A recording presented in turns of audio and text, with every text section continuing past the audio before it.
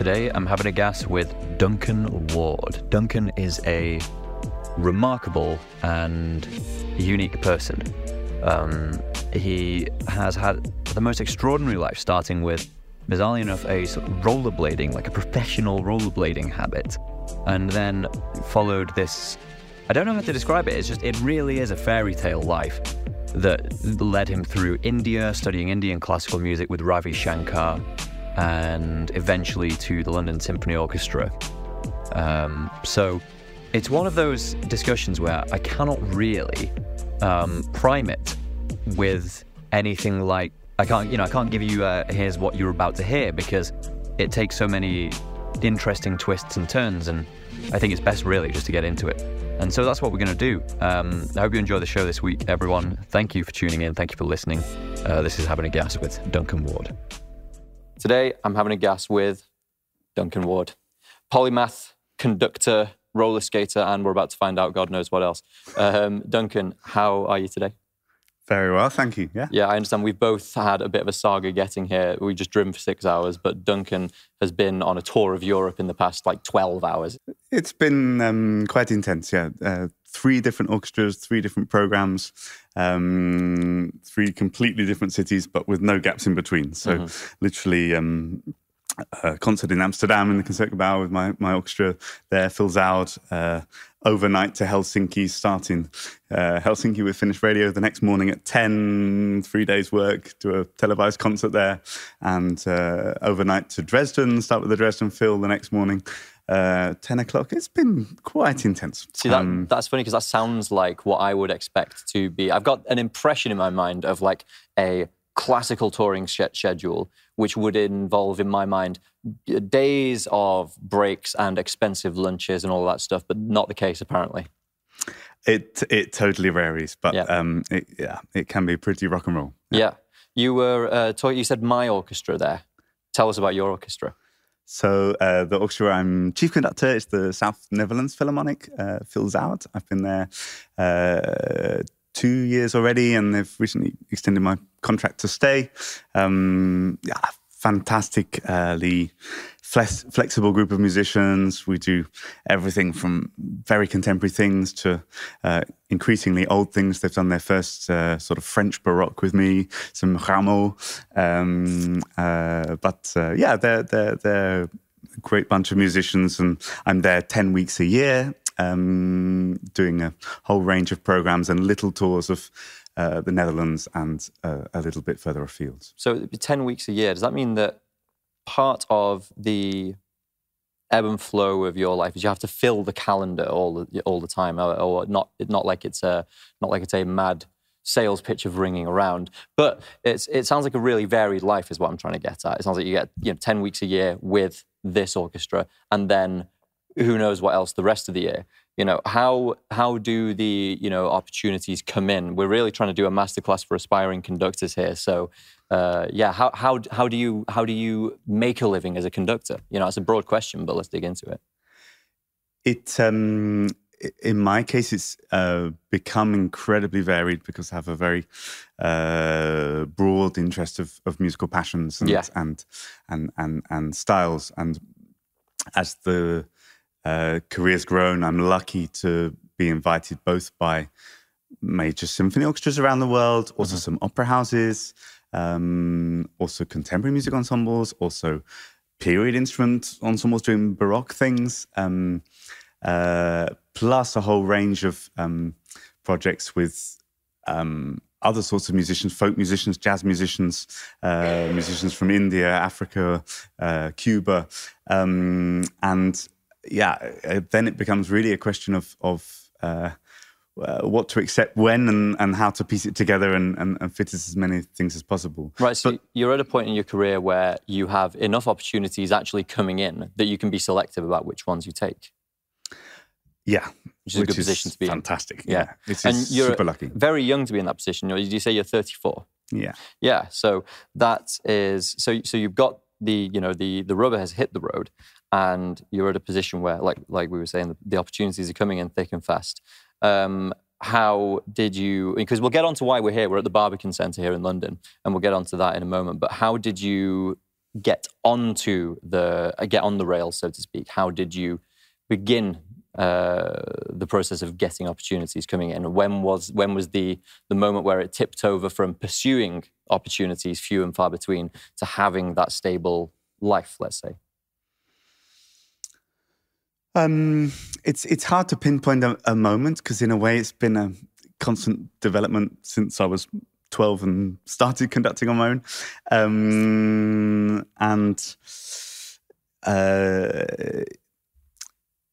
I suppose the very first professional orchestra I had the chance to stand in front of was in a masterclass situation with the London Symphony Orchestra when I was 20. And that summer I did a range of such masterclass type opportunities, and then the professional invitations slowly started to trickle in.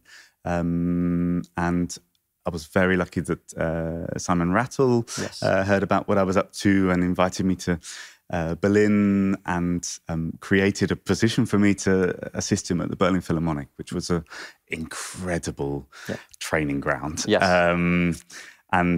Of course, that led to some more bigger opportunities with orchestras across Germany, across Europe. And it steadily grew, and I had an agent who also discovered me and, signed me to help organize these things. So, I mean, a part of it was catching the attention of, an influential mover in the industry, Sir Simon Rattle, which is no small achievement, and presumably was a great honor, an overwhelming honor, a moment like that.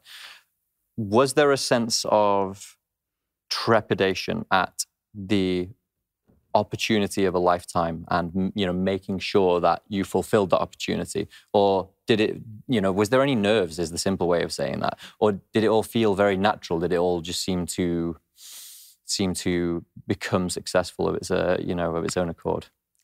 Of course, there are always nerves. And for many people, the Berlin Phil and Simon are a sort of mecca in the classical world. Yeah. And so to turn up there, and the first thing I was invited to assist was the second episode of Wagner's Ring Cycle, Die Walküre. We were going to be doing a concert performance of that, and I was invited to assist just for that one-off project. Yeah. But I don't know. Music's always just been what I love, and I just go for it. And I rocked up. Also, Simon is incredibly just down to earth and just an amazing, warm, genuine human being. A good character to have as a mentor. Exactly. And so welcoming to everybody from the word go, and has time for everybody involved in a space. There's no sort of hierarchy or stuffiness. So it's interesting that, because a lot of the mainstream world gets its exposure to, the world of elite music through, let's say, movies like, two examples that come to mind, movies like Whiplash, where J.K. Simmons plays basically a drill sergeant who, abuses his students into greatness.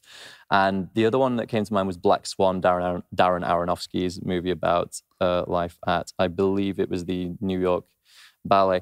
And they both depict a world of extreme duress to try and bring the best out of people. And honestly, growing up, I thought that's what this kind of world would entail. So it's really gratifying to hear that was not at all your experience, that it was a very welcoming environment, and that the best in the world were looking to find people to, let's say, take their place, looking for the next generation to adopt that responsibility. I think it absolutely can still be like that in certain places, and with different personalities and different characters, and the sort of stereotype maestro image of even still 30, 40, 50 years ago was this brutal dictator kind of evil god-like figure that shouts at people and gets their way and stamps their foot and makes people feel small and insignificant. And I just believe it's total nonsense and has no place in today's society. And gladly, I think most of the people of the generations that followed would agree, you know. And thankfully, I think classical orchestral music has become more collaborative, more a genuine sharing and a give and take. Because let's face it, you stand there as conductor, you don't make any sound, you know? Well, ideally, unless you're sweating and foaming at the mouth and grunting. I mean, you rely on this group of amazing people in front of you to make the best sounds possible under your guidance and encouragement. And I always come back to, if I was back sitting on the other side of the stick, I played French horn and piano, what would make me want to give my best? Yes. And I never lose sight of that, because I think the best we can possibly do is bring the very best out of the people in front of us through nurturing it and encouraging it and being very demanding and very ambitious and very never losing sight of the image of the music. But it has to be a sharing process. Do you get to have much of a close relationship, or relationship of any sort with the different musicians in the orchestra? Point being, there are many of them, and to be able to connect with them one-to-one on a personal level, that might just be too time consuming. Do you have to be quite good at establishing that connection reasonably promptly so that you can kind of draw on it in the performance? Absolutely. You have to be very sensitive and sensible to the energy in the room and sort of get to suss out the different personalities that are there. But as you say, it would be totally impossible. I mean, sometimes if I'm a guest conductor, I'm with the orchestra for 3 days. In the UK, they're famously sort of lightning fast. Some orchestras are doing projects on one rehearsal and the concert, and that's it. You know, of course, you're not going to chat to everyone. Typically, and it can be very nice, some players come and engage more than others. Maybe they come with a question about a particular piece. Oh, how do you want this bit? You know, it's done various different ways. You know, I just want to understand more. Or I think there's a problem we have here in the part, or whatever it is. So yeah, sometimes you engage with individuals more than others. But typically, the work you're doing with is with a big group of people, and this can be 40, it can be 60, it can be hundreds. I mean, if you're doing a big symphony or an opera with a huge chorus and soloists and whatever as well, it's really a lot of people, and that's just the people we see on stage. Of course, what many people, I think, perhaps don't imagine with the conductor life is that the work really never stops in the break time too, or the lunch time. You know, there will be always a question from some management or some stage technicians or all sorts of people that make this incredible experience of sharing a concert with an audience. Yes, and while we're here to both speak to the people who might follow in your footsteps and might want to hear what the life is like, there's also a temptation, I also have a temptation, to try and address the mainstream impression of conductors and what conductors do. We talked about this a little bit a few weeks ago, that the cliche that one always hears is that a conductor merely keeps time. And we were discussing the fact that really, and I want to hear your thesis on this, it could not only be that, otherwise long ago it would have been outsourced to something that merely keeps time. What is the essence of what you're doing? What are you doing that changes from one conductor to the next? What's the actual essence of the role? We'll address the mainstream first, then we'll go over to the devoted. So, I mean, the other, apart from the keeping, is all you do keeping time. The other mainstream question is, it's the one I like the most, all the musicians have the music anyway. Yes. Why do they need you to tell them what to do? Well, again, the role varies depending on what sort of piece of music you're playing. But one way I always think of it is you have got a big group of highly talented individuals, all of whom could have opinions about how to interpret the markings in front of them. And one of the things we have to do is bring together these people behind one unanimous interpretation of how this particular piece of music should go. And we can do that in many ways. The most pure are which through our gesture. And through gesture, you can control not only how fast or slow they're playing, but also the sort of articulation and texture of how short or long the notes are. It can be about the colour of the sounds they're producing. Is it more misty? Is it more sharp? It can be, of course, how loud and soft. And any number of these parameters we're constantly thinking about in the way that we then shape the journey through that piece of music. And you know, the really great masterpieces by Beethoven or whoever or whatever the music is can be performed in very many different ways. And we have to get quickly to the essence of, with this group of people, because I do adapt how I would approach something depending on the orchestra in front of me, how would we like it to go?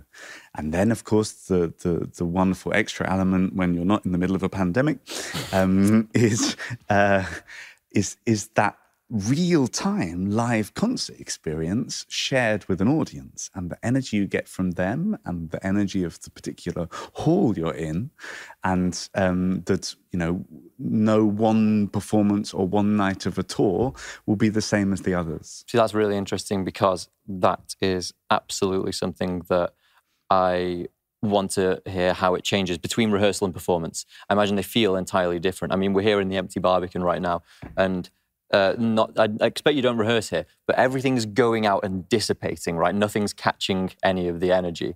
That's a rehearsal. And then in performance, there's a tension because it's a high wire act, because there is the chance that it could go wrong. How does what you're doing change between rehearsal and performance? Because another thing that could be perhaps a criticism leveled by someone not from this world would be, well, if you rehearse them and get them to do it how you want, why would you need to be there during the performance? What changes between rehearsal and performance? So the nicest thing as conductor during the performance is I no longer have to think about what has gone wrong and how I might want to fix it. Because we're just doing the here and now. I always think when you're conducting in a rehearsal, you are always in 3 time zones at once. You are thinking ahead of time as you're playing something, how exactly do I want this to sound? You're in the moment listening to what comes back from the gesture you give. And always in parallel, you're then, as you go further, analysing what you've just heard, how it compared to what you dreamt of, and what you need to do about it. Is this something that's going to automatically be better because they've now understood you the next time you run it through? Or is it something you need to particularly address with an individual or a section or pull apart?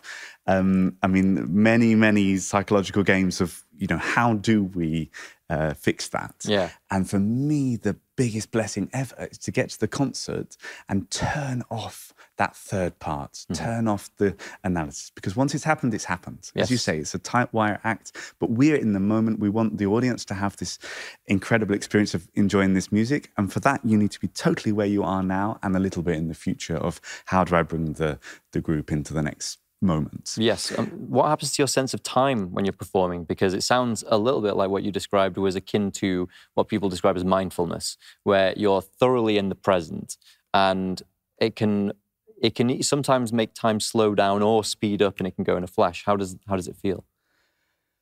Usually feels it goes in a flash. Yes. I mean, is it like a trance state? Yeah, a little bit. Right. Yeah. such an intense energy and focus of being there and doing it. And a lot of, I often get the feedback from musicians after a concert. Wow, you know, the energy you gave us, or the energy we shared, was so exciting tonight. And of course, we also have performances nights where it didn't feel quite so special, or frankly, the audience, though maybe at the end they all said how much they loved it or whatever, actually they felt a bit sleepy during the thing, and we didn't really feel the energy of the excitement that we would get on other nights. It's human. But when those magic moments happen and everybody is in a state of concentration where I can do things totally spontaneously, and yes, you've rehearsed, and yes, you've prepared a version of what it probably will go like. Yes. But actually, these people are incredibly sensitive, and even if they look like they're not watching, musicians have this sort of like a sense of periphery. Exactly. Yeah. And it can be amazing how the subtlest thing you do can affect a performance in real time. It's funny because it's kind of analogous to what we're doing right now, because we know that we had a brief Zoom call a few weeks ago where we would just do a quick recap of the major points of your life, the things that will be worth talking about, which already I feel like we barely scratched the surface, which is great. And there's a temptation always to basically prepare a conversation. Make sure it goes from one point to the next, to the next, to the next, and then you say all the things you say, I ask all the questions I wanted to ask, or perhaps that other people may have wanted me to ask.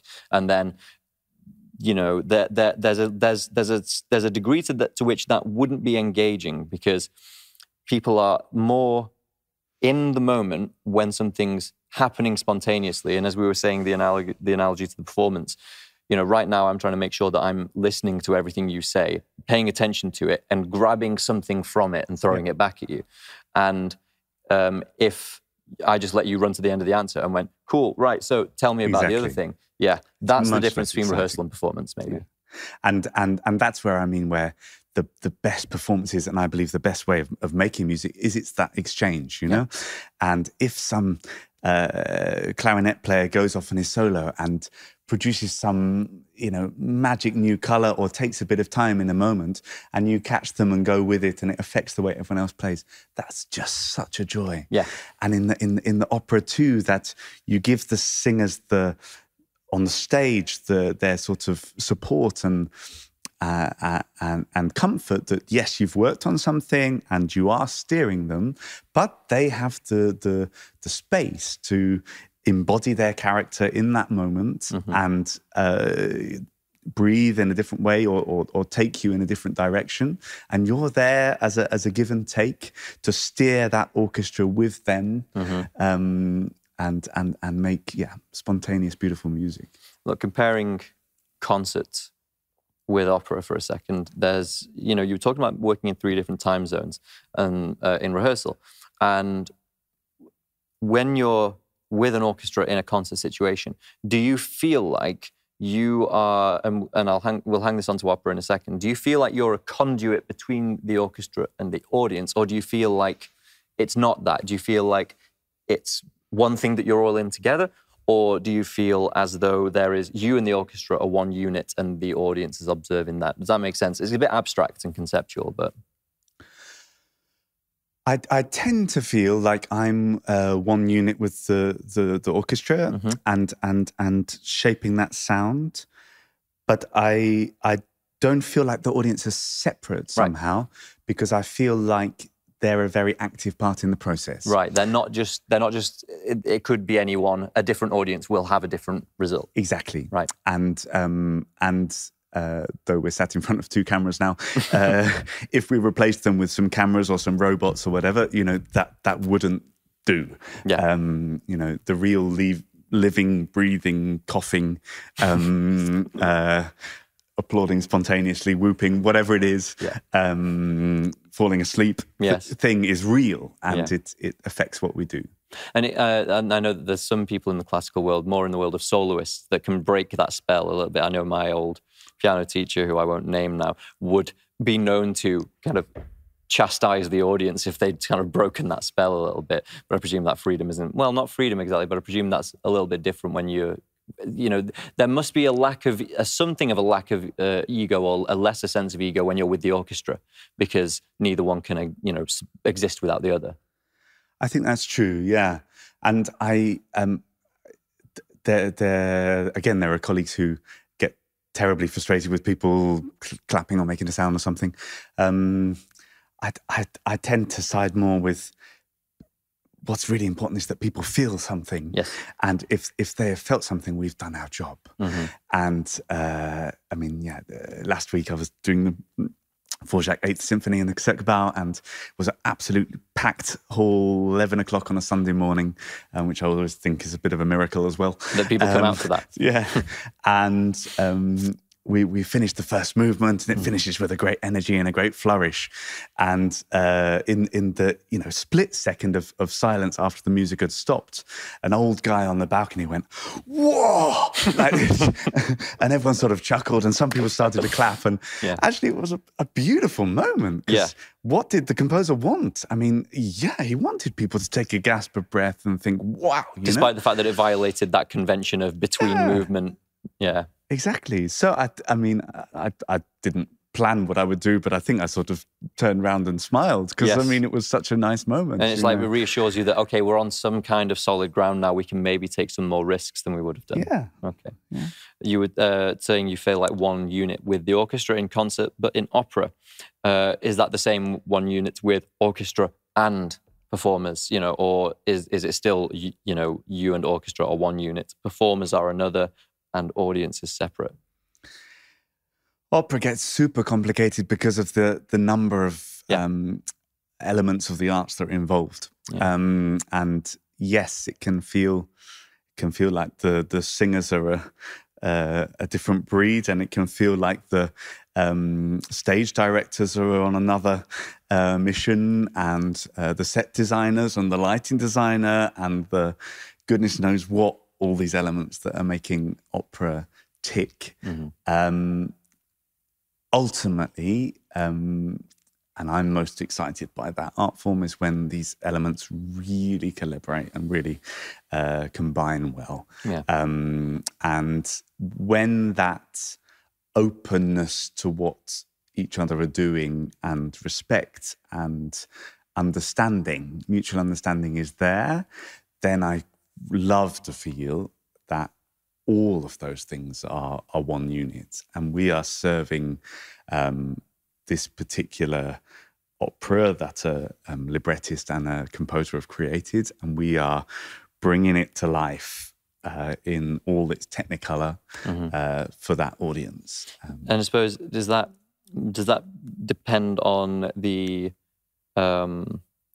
vision, let's say, and obviously diplomacy of a director, having all those cohesive units, and because the thing that I think we spoke about this on our warm-up call, the thing that I couldn't get my head around with opera, because I'll admit it's not something I'm well educated in. I saw Aida at the Royal Opera this year, which was a miraculous experience, but I couldn't tell who is the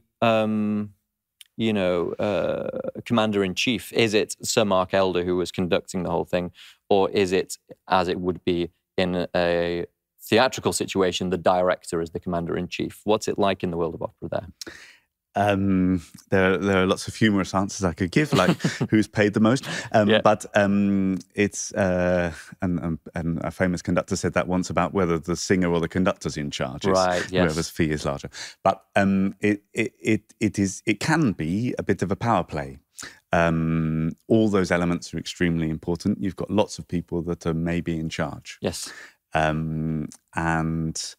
As I say, the most exciting is when people put their egos aside and it's really collaboration. But it can be it can be one or the other. Yeah. And the other thing that's become a sort of practice is let's keep it easier, between conductor and stage director. is there's a sort of convention of who's in charge at what point. Right. So at the very beginning of the rehearsal process is usually a purely musical rehearsal or rehearsals. Almost like a table read in a film where you're not acting it. Exactly, yeah. And then there's usually quite a long process of weeks of building up the staging rehearsals where, frankly, the stage director usually takes the lead of they're in charge of this rehearsal and they're going to give the directions for what they want. And that too is an interaction with the singers and should be an interaction with the music team too of keeping the whole thing bubbling and progressing. Once there's a sort of magic moment when all those rehearsals, I should say, are usually done with piano, right, doing the orchestra role. So you're in a rehearsal room usually, and then you progress to the stage, but there'll be a lonely pianist sat in the orchestra pit, tinkling away. And the moment that the orchestra arrives, then it's seen as the conductor's rehearsals.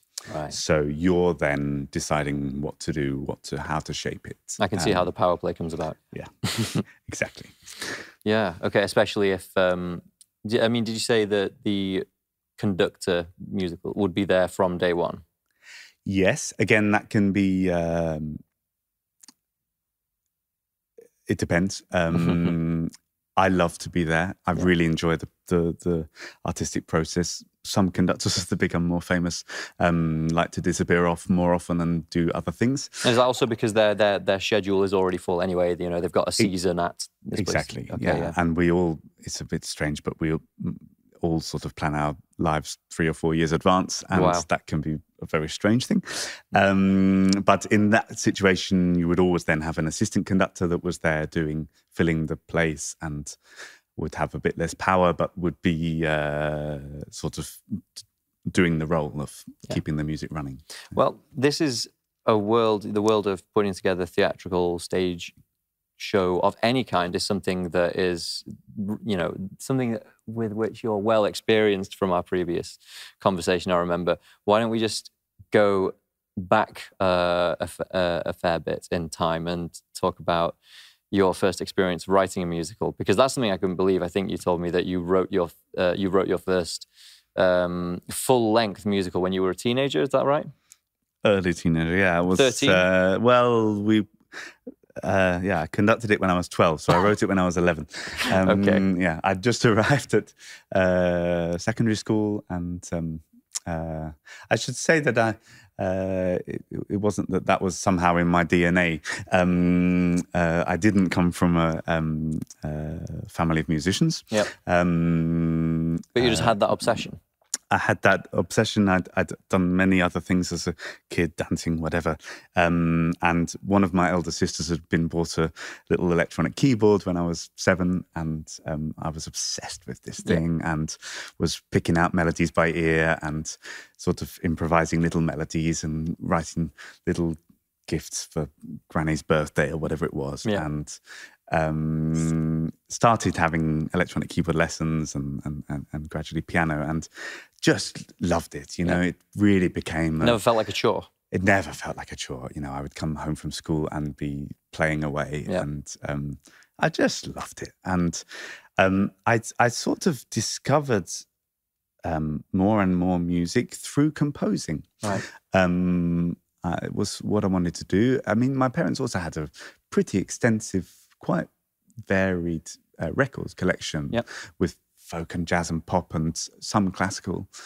So I would pick random things and be listening to Joan Armatrading 1 minute and, Mozart the next, or whatever it was, and was just sort of curious. But I was quite fond of musicals at that time. Yeah. And sort of early jazz and musicals were my sort of big loves. And it was a weird thing to do, but literally in my first summer of being at secondary school, I decided I wanted to compose a musical. It was going to be on Alice in Wonderland, and trapped myself away composing a couple of hours of music. Wow. That summer, and first on manuscript and then on the computer program and making it. And when I showed, I had a wonderful, encouraging teacher at school who was the head of music, Simon Hayward, who was a trombonist, just a fantastic guy. And I brought it to him in September, this score, and he had a bit of a flick through, and he said, "Oh, Duncan, actually looks pretty good. What I can see on a tiny glance, Yeah, that kind of expecting is like, it's actually, despite your young age, it's actually quite good." And it was like, "Sorry, Duncan, it's beginning of term. It's super busy. I can't do anything more with this now, but if you want to perform it, just get on with it, just go for it." Brilliant. "Oh, really? Okay, well, I'll do it." And I got the school choir and we started rehearsals and put together orchestra come big band to be the orchestra, and auditioned my academic teachers as the soloists and had little coaching sessions. Yeah. And someone had to conduct, and I thought that might as well be me. And I sort of invented what I had to do. I had the piano in front of me, so I was sort of leading from the piano, but waving my arms and giving the cues and whatever. And at the end of the year, we put it on. Amazing. I mean, how did the musicians who were presumably other students? Yeah. How were they with it? Because when I was at school, I was kind of precocious, but not to the same degree. Not by a long shot. This sounds like more like Leonard Bernstein territory, who famously taught himself music theory and then started teaching the other kids in the town. But the point is, I was not well liked by the other kids because I think I was probably quite annoying about the small amount of talent that I had. But you seem to have quite a breezy temperament that people would find easy to get on with. Were relations with the other students all right? Because you can kind of imagine, like, this is a year 8 and he's in charge. What's going on? Was it all okay? On the whole, yeah. I mean, and to my amazement, and when I look back on it, I think exactly that. Why on earth did they agree to do it? Yeah. And it wasn't like they were missing lessons to do this. They were giving up their free time to do these rehearsals. Yeah. I remember, we put it on in like June or something, which was, of course, exam time. Mm-hmm. And this I found a bit frustrating because some of the best people were those that were off doing their GCSEs and A-levels. And, suddenly there was a bit of a hole, I love how you're already like scrapping for people's contracts at that point. It's like, I've lost them to biology. Exactly. I thought I had them. So this was a bit naively frustrating, but somehow there was a goodwill to come to the rehearsals and to do it. And people seem to... people seem to quite enjoy it. Yeah, that's amazing. And then, so what, did you replicate that for the rest of your time at school, or was that the only one you did? It was the only one I ever did. Right. But I kind of never questioned after that music was what I wanted to do. Right. And I wanted to be composing music, I wanted to be performing music, I wanted to be conducting music. Right. So, and for me, all those things were linked. Yeah, as opposed to, I would pick one discipline that I like the most. What happened after school? Because obviously here we are, you're performing 3 concerts in Europe a week and then, preparing for this thing at the Barbican. There's a huge gap there. What happened when you left school to get here? So already during my time at school, the musical interest intensified. I started playing the French horn, which gave me sort of another dimension of a real orchestral instrument and how to breathe and how to make these sounds and how another whole group of people think and, how you play together in a chamber ensemble or an orchestra. I was doing a lot of jazz too at that time. Right. What were you playing on? Because I don't expect there's a lot of jazz repertoire for French horn. Could be wrong. Not. That would have been super cool. Yeah. Missed my niche, but it was piano or keyboard. And around the same time I wrote the musical, I remember skiving a mass lesson and playing some ragtime on the piano in the hall in Dartford where the school was, and a band from a trad jazz band from New Orleans was setting up to do a little concert that evening, and they were listening a bit, and the guy came over and was chatting, and they said, "Well, do you want to play with us tonight?" And I said, "Oh, well, Yeah, great. Whoa. So they gave me a slot to play along with them, and then a little solo piano slot in the gig as well. And then I joined them at like a trad jazz festival. And this is still when you were about 13 or something. Wow, wow. Okay. And my music tastes were just going in all directions, and I put with some students. We put together a like funk band, doing more Herbie Hancock style, more progressive jazz, and we did little gigs with that. I was discovering more and more the classical music world, and putting on the whole Mahler symphony and sitting there just, wow, what is this? And sort of starting to devour scores, and the composing got more serious, if that's a word, or at least changed genre a bit. And I started going to a junior Trinity on Saturdays in Greenwich, where I could have lessons with some even more experienced teachers, and there were people coming from all kids, young kids coming from all over who were more talented than I was, and I could really learn from them, as well as play at a higher level than in my school kind of thing, Yeah, so finally it was, sorry for adjusting the mic on camera, because I always found those moments quite overfacing, where you're a big fish in a small pond, and then you find people as talented or more so than yourself, and there's two ways to react to that. One is, I thought I was special and I'm not, but it sounds like you took the appropriate response, which is, great, a community of peers from whom I can learn even more. And it just pushed me to go for it. Not necessarily in a hugely competitive sense, but just like I have to get ahead of these people. Wow, this is amazing. And wow, that's what this can sound like, you know? And these people can compose like this. And I joined the National Youth Orchestra. In fact, it's the only time I've performed on stage in the Barbican so far, is in the National Youth Orchestra. Were you on the French horn? Actually, I was on piano that night. Wow. And or Celeste, a bit of organ actually as well. So that for me was just a constant growing. Yeah. And even more randomly than that, let's say, in my late teens, I decided one summer holiday when I was just turned 17, actually just turned 16, to go to India and be teaching some piano there in various schools in Kerala.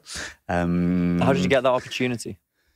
It was more that I decided to do it, but my piano teacher at that time had recently come back from a tour of India herself, giving some concerts and also masterclasses, and she came back raving about what an experience that had been, and how actually in lots of cities around India, they were looking for help with particularly piano teaching. There seemed to be a lot of interest in learning piano, and there was a shortage of teachers. And so she said at the end of the lesson, which I probably hadn't played at all because she was just wittering on, she said, Duncan, when you're 30 and you haven't got a job and you haven't got anything to do, you should go too, remember it. Yeah. And I said, well, why do I need to wait till I'm 30? I've got some time this summer.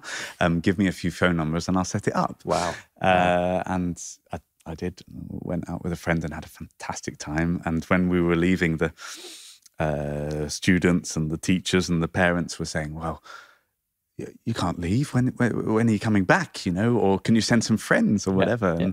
And this idea kind of stuck with me. And through a friend in a completely different world, in the finance world, that I met through performing in London a year or so later, we got chatting about various things. And he said, well, if it was really so good what you did, and so there's such a demand, you should found a charity, you should found an organization and provide for other people to do the same.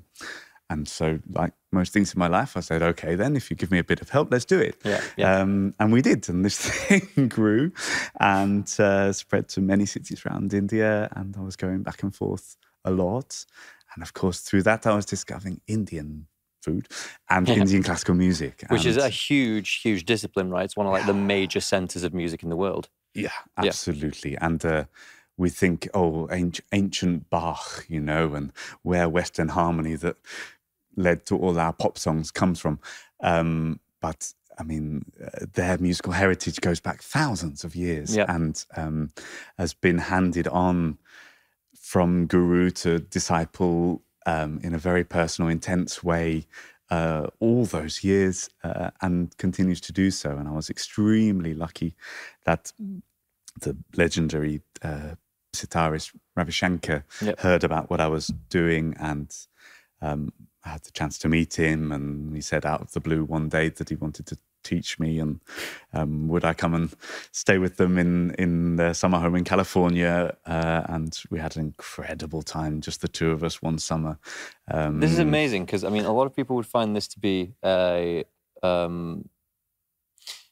like not a flattering comparison, let's just say that. But this whole story has a kind of like a kind of Forrest Gump quality to it, insofar as it's one magical fairy tale moment after another. You know, going and studying with Ravi Shankar because he heard about the great things you were doing in India, presumably at the age of about 18 or something like that.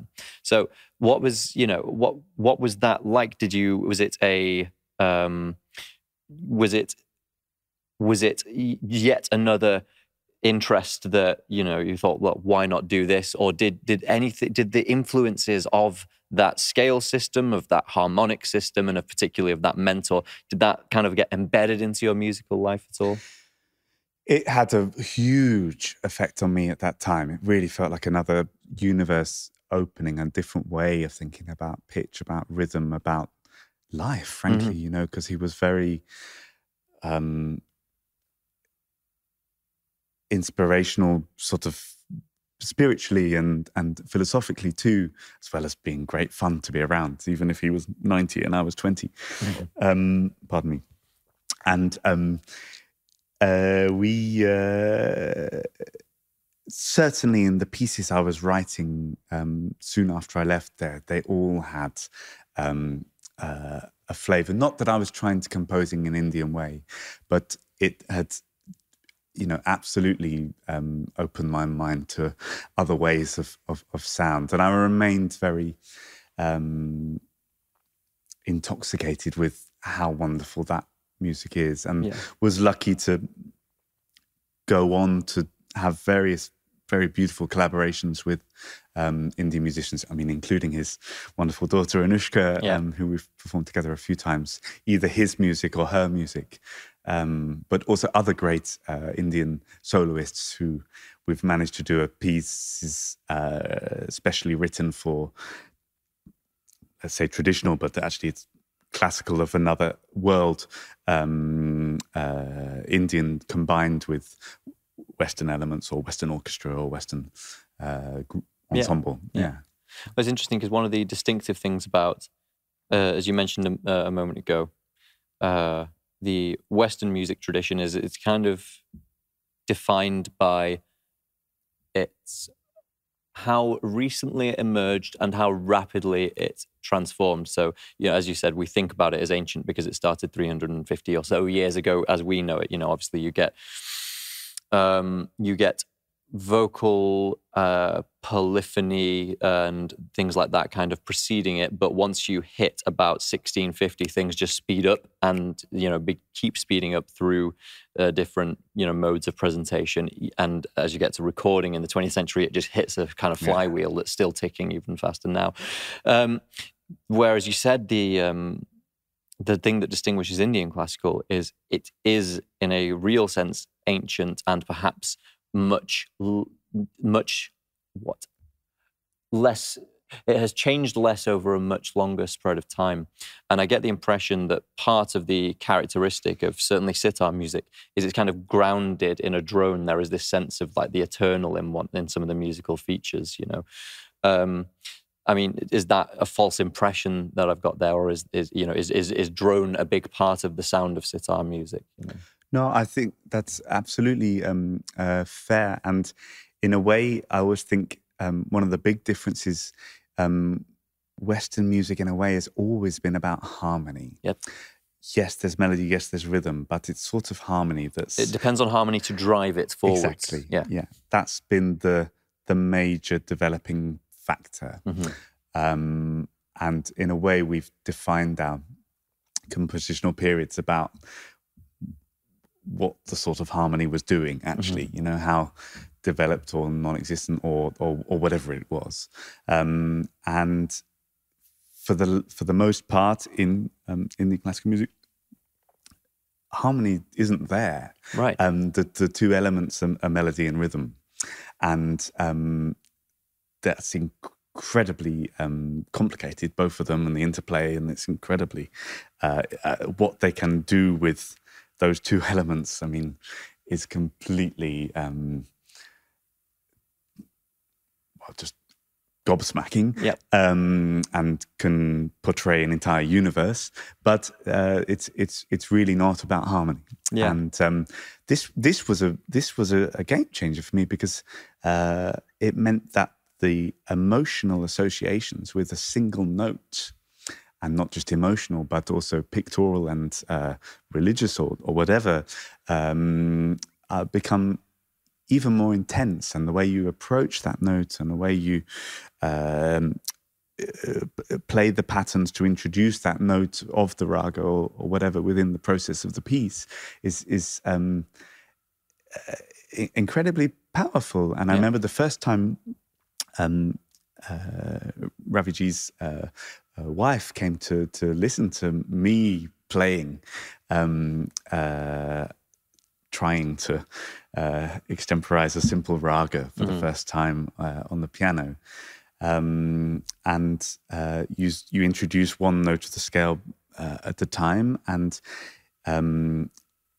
this particular scale, if you imagine it in our terms, was sort of like C major, but with an F sharp.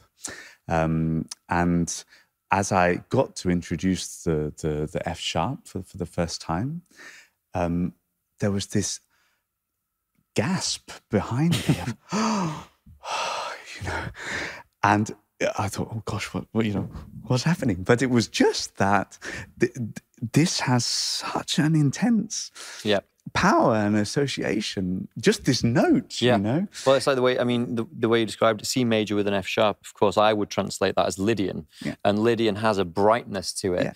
And there's a fantastic album I'm recommending to anyone who might be listening called India More by Christophe Chassol, who's a French artist. He went over to India and filmed a bunch of stuff in 16mm of what he saw over there, and made an album out of the sound that was on this film.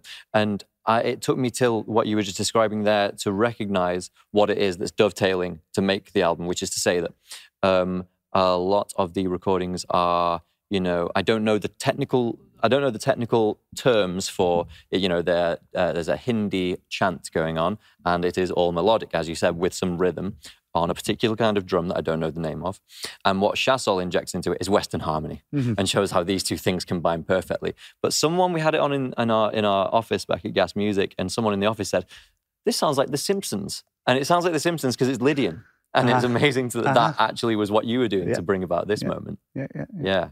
So that is just another part of a really rich history that you've had. And what's really fascinating about just, you know, you as an individual is you don't appear to be confounded by the variety of things that you could pursue. It doesn't appear to have been like, oh, which one of these things should I give my life to?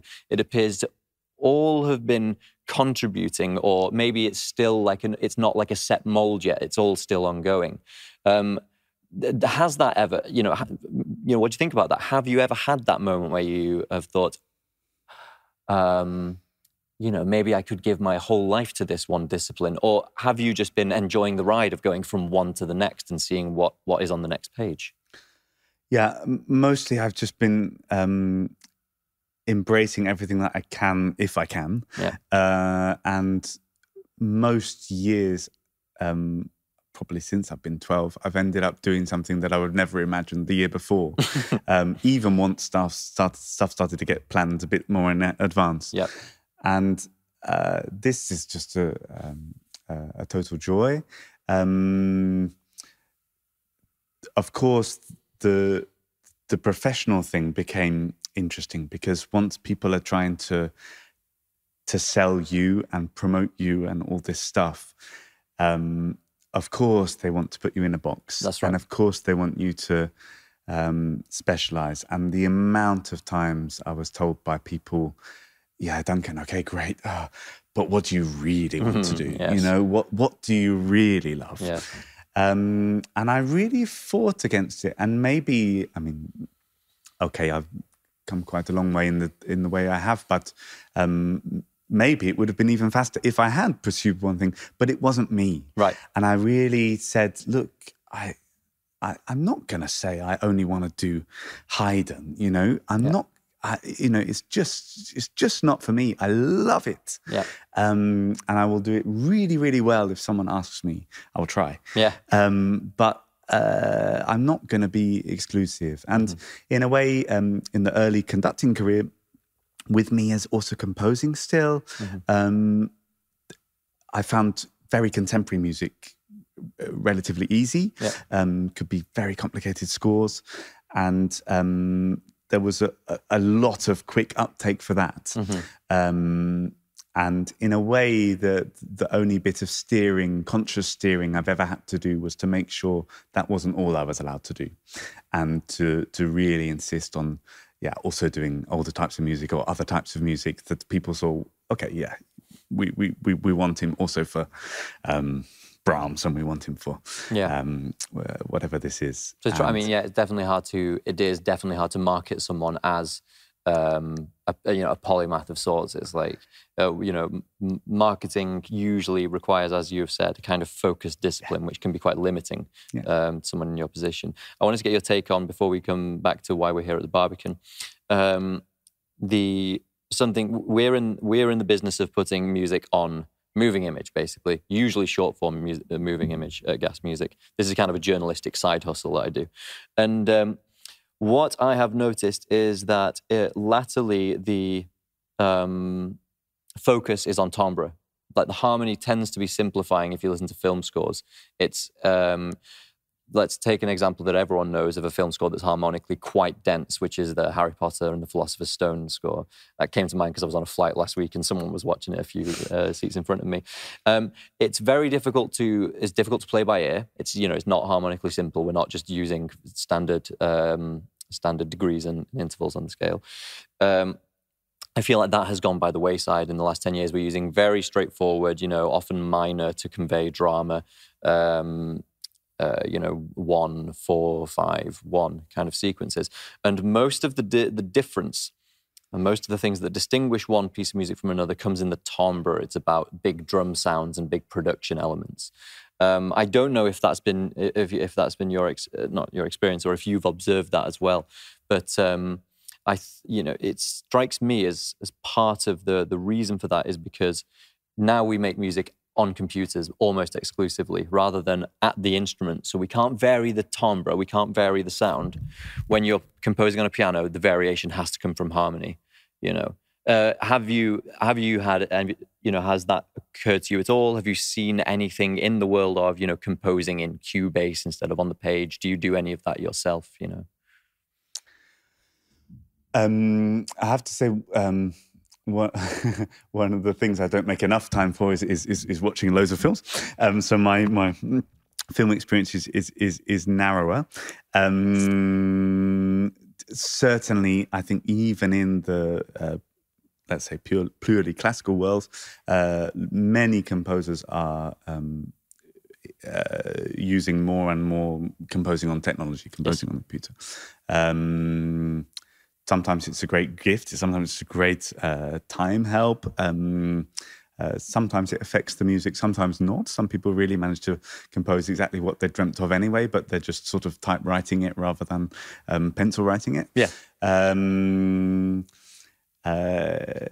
I think it would be fair to say that over the latter part of the 20th century, in all sorts of music, maybe from the advent of the recording industry, exploring timbre and effect of sound and quality of sound, playing with that has been increasingly on people's radar. And you'll be many people saying, by the 21st century, we've had all sorts of harmony and melody and God knows what influences coming on. It's just such a massive melting pot now that, you write whatever you want and for whatever is needed and what's going to make that emotional impact, whether it's for screen or for audience. But whether that's purely acoustic, experimenting with qualities of sound and timbres of sound, or heavily produced digital experimentation, I think that's been going on in all sorts of genres of music increasingly, and let's face it, has a very powerful effect as well. Right from Queen mucking around doing Bohemian Rhapsody with all sorts of strange noises to everything that we're experiencing today. Let's talk about why we're here at the Barbican, because you're performing here, not just you, obviously, in November. Indeed. On which date? The 16th and the 23rd. 16th and 23rd. 2 Thursdays. 2 Thursdays. And they're two completely different events, aren't they? Completely different programs. Okay. And this is a thrill for me. The LSO, as I said, were the first professional orchestra I ever had the chance to conduct age 20. Yep. This is the LSO, right? Yeah. So the London Symphony Orchestra conducted age 20. I think we may have missed that in those magical moments, And they're an orchestra I've had the chance to come back to quite a lot. Yeah. Both as composer and conductor over the last 14 years. Many nice projects, streams during the pandemic from St. Luke's. Yeah. A massive event in the Tate Modern where we put on Stockhausen's Gruppen with 3 orchestras and 3 conductors. Yeah. There are fabulously responsive and flexible and phenomenal orchestra. Well, I understand from that world of film scoring, they basically show up, sight read the score and go, because that's an amazing degree of professionalism and you get to work with that. So. Yeah. And the truth is that I have never performed with them here on the Barbican main stage. Okay. It should have happened in the beginning of the pandemic, 2020, and it's finally happening in full glory. And it's really cool. We do the first concert on Thursday the 16th is part of London Jazz Festival, and it's a program I've put together to build towards a really amazing new cello and voice concerto by South African emerging superstar Abel Salawachoy, who is a force of nature and gets it's him and then great percussionist Bernard Schimmersberger playing a sort of African drum kit essentially along with the symphony orchestra. Yeah. But he gets both the orchestra and eventually the audience singing. This is a piece that I co-commissioned with my orchestra in the Netherlands. And we've performed already also in Finland last week. It's going to be fantastic to do the London premiere of that. And I put together a program of jazz-inspired or folk music from around the world inspired music to build towards it, right. Including one of my old teacher, Gary Carpenter's Dadaville, to set us off with a bang. And then the Bartók dance suite. So we get some Hungarian roots in there, and an amazing piece that's not very often performed by Samuel Barber, Medea's Dance of Vengeance, which emerges from this very tranquil, spacey world with a little hint of mystery xylophone solo. It's very unusual orchestral opening. Takes us through a whole rhapsody of emotions to a really frenetic, funky finish with the orchestra going crazy. It will be a really fun program, and I'm happy that that's a lot of elements of music that I'm interested in. The jazz background, also the projects with South African musicians, which we haven't spoken so much about, but it's been another part of my life, and that coming together in one evening feels really great. And then the following week, I mean, kind of polar opposite in that it's a purely symphonic program with the legendary violinist Isabel Faust. And this also is a very special program. Two of my other big musical passions within the classical canon are French music and Eastern European music. And this is a beginning of the 20th century kind of program with two huge masterworks, Debussy La Mer and Janacek Taras Bulba, which have been a big part of me for a long time. Taras Bulba was one of the pieces I performed in the Albert Hall for the proms with the National Youth Orchestra on that huge organ. Great experience. And Isabel will do a concerto at the beginning of each half. That's quite unusual for a classical program to feature the soloist twice in an evening. And she will do two shorter concertos that we don't usually hear because they're too short to feature a soloist with. And one is Bartók's first violin concerto, which is paired with the Janacek, and the other is Chausson's very evocative French impressionist poem. So it's something I'm looking forward to so much, to reuniting with this great orchestra and finally sharing that on this great stage with the London audience. So that's going to be the LSO with Duncan Ward at the Barbican on the 16th and the 23rd, did we say? Okay, well, hopefully this will sell all the tickets. This is what's going to do it. So having a Gass's influence is grand. Yes, as Chris reminded us off camera before we go, because we've already done an hour, I didn't think that we had, but it's flown by because it's been it's just been great to hear about the adventure of your life. Let's talk about where I believe it started with roller skating, which I also can't believe because it's just so different from everything we've gone through. What's that all about?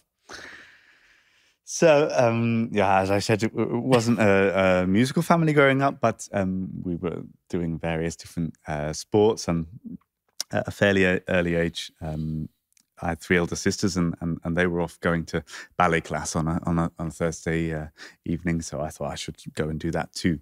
But aged 4, our parents took us as a sort of Christmas treat to a pantomime, Peter Pan, that was done on roller skates. I absolutely loved this. Yeah. And in the car on the way home, I said, well, we all need to do this. We need to start. So we looked up the club that had put on this show. And literally the next Saturday, all of us went. I mean, Dad didn't put any skates on, but Mum and me and my 5 siblings started skating. And it became a huge part of our life. We were, in a few years, we were also performing in these pantomimes. It was like figure skating on ice, but on roller skates, on wooden rinks. Artistic roller skating, the sport's called. And I loved it, and we took it very seriously. And me and my younger brother went on to perform for the compete for the British team and win some European medals. Wow! This was also going on through my teenage years. This in the background while you're writing musicals and playing trad jazz and all of that. It was a busy time, but it was fun, and I think. Conducting is about using your body. We don't hide behind an instrument. Yes, we hold a stick sometimes, but the instrument, our mechanism of conveying the music to the people in front of us, is gestural, and I can't help but think that that control I developed through the roller skating, for instance. Although in that days it was hearing the music and performing to it, and now I wave my arms in the way I want, and the music comes a split second after. It must have really helped. I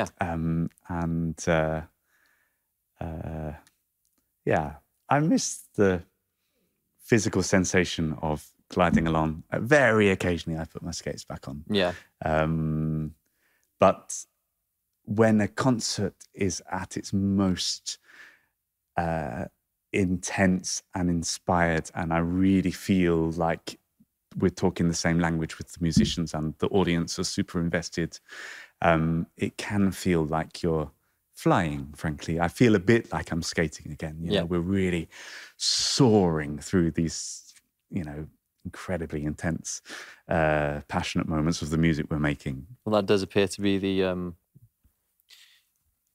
I guess that's the guiding. You've got a good skating arm there, I must say. Is that really? Oh yeah, I could take it on. Okay. Yeah. Well, that's going to be some bonus DLC after this, as we'll be skating around the Barbican stage with no audience. But no, it's the defining. It seems to be the defining motion of your life. You know, kind of gliding overall, is what Whitman says. You know, going from skating and, you know, learning about how to, you know, use gesture and the body in an emotional way, going through musical training and discipline, through all these adventures, all the way to here at the Barbican with the LSO in a few weeks.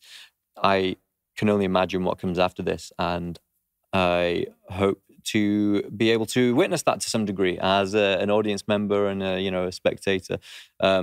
You know, it's been a fascinating conversation and a fascinating life. Duncan Ward, is there anything you would like to promote or give a shout out to before we wrap up here? No, only thank you for a great chat as well, and a good exchange, and come and join us at the Barbican. Really, it's should be two really exciting concerts. I am too. Well, thank you very much, Duncan Ward. Thank you.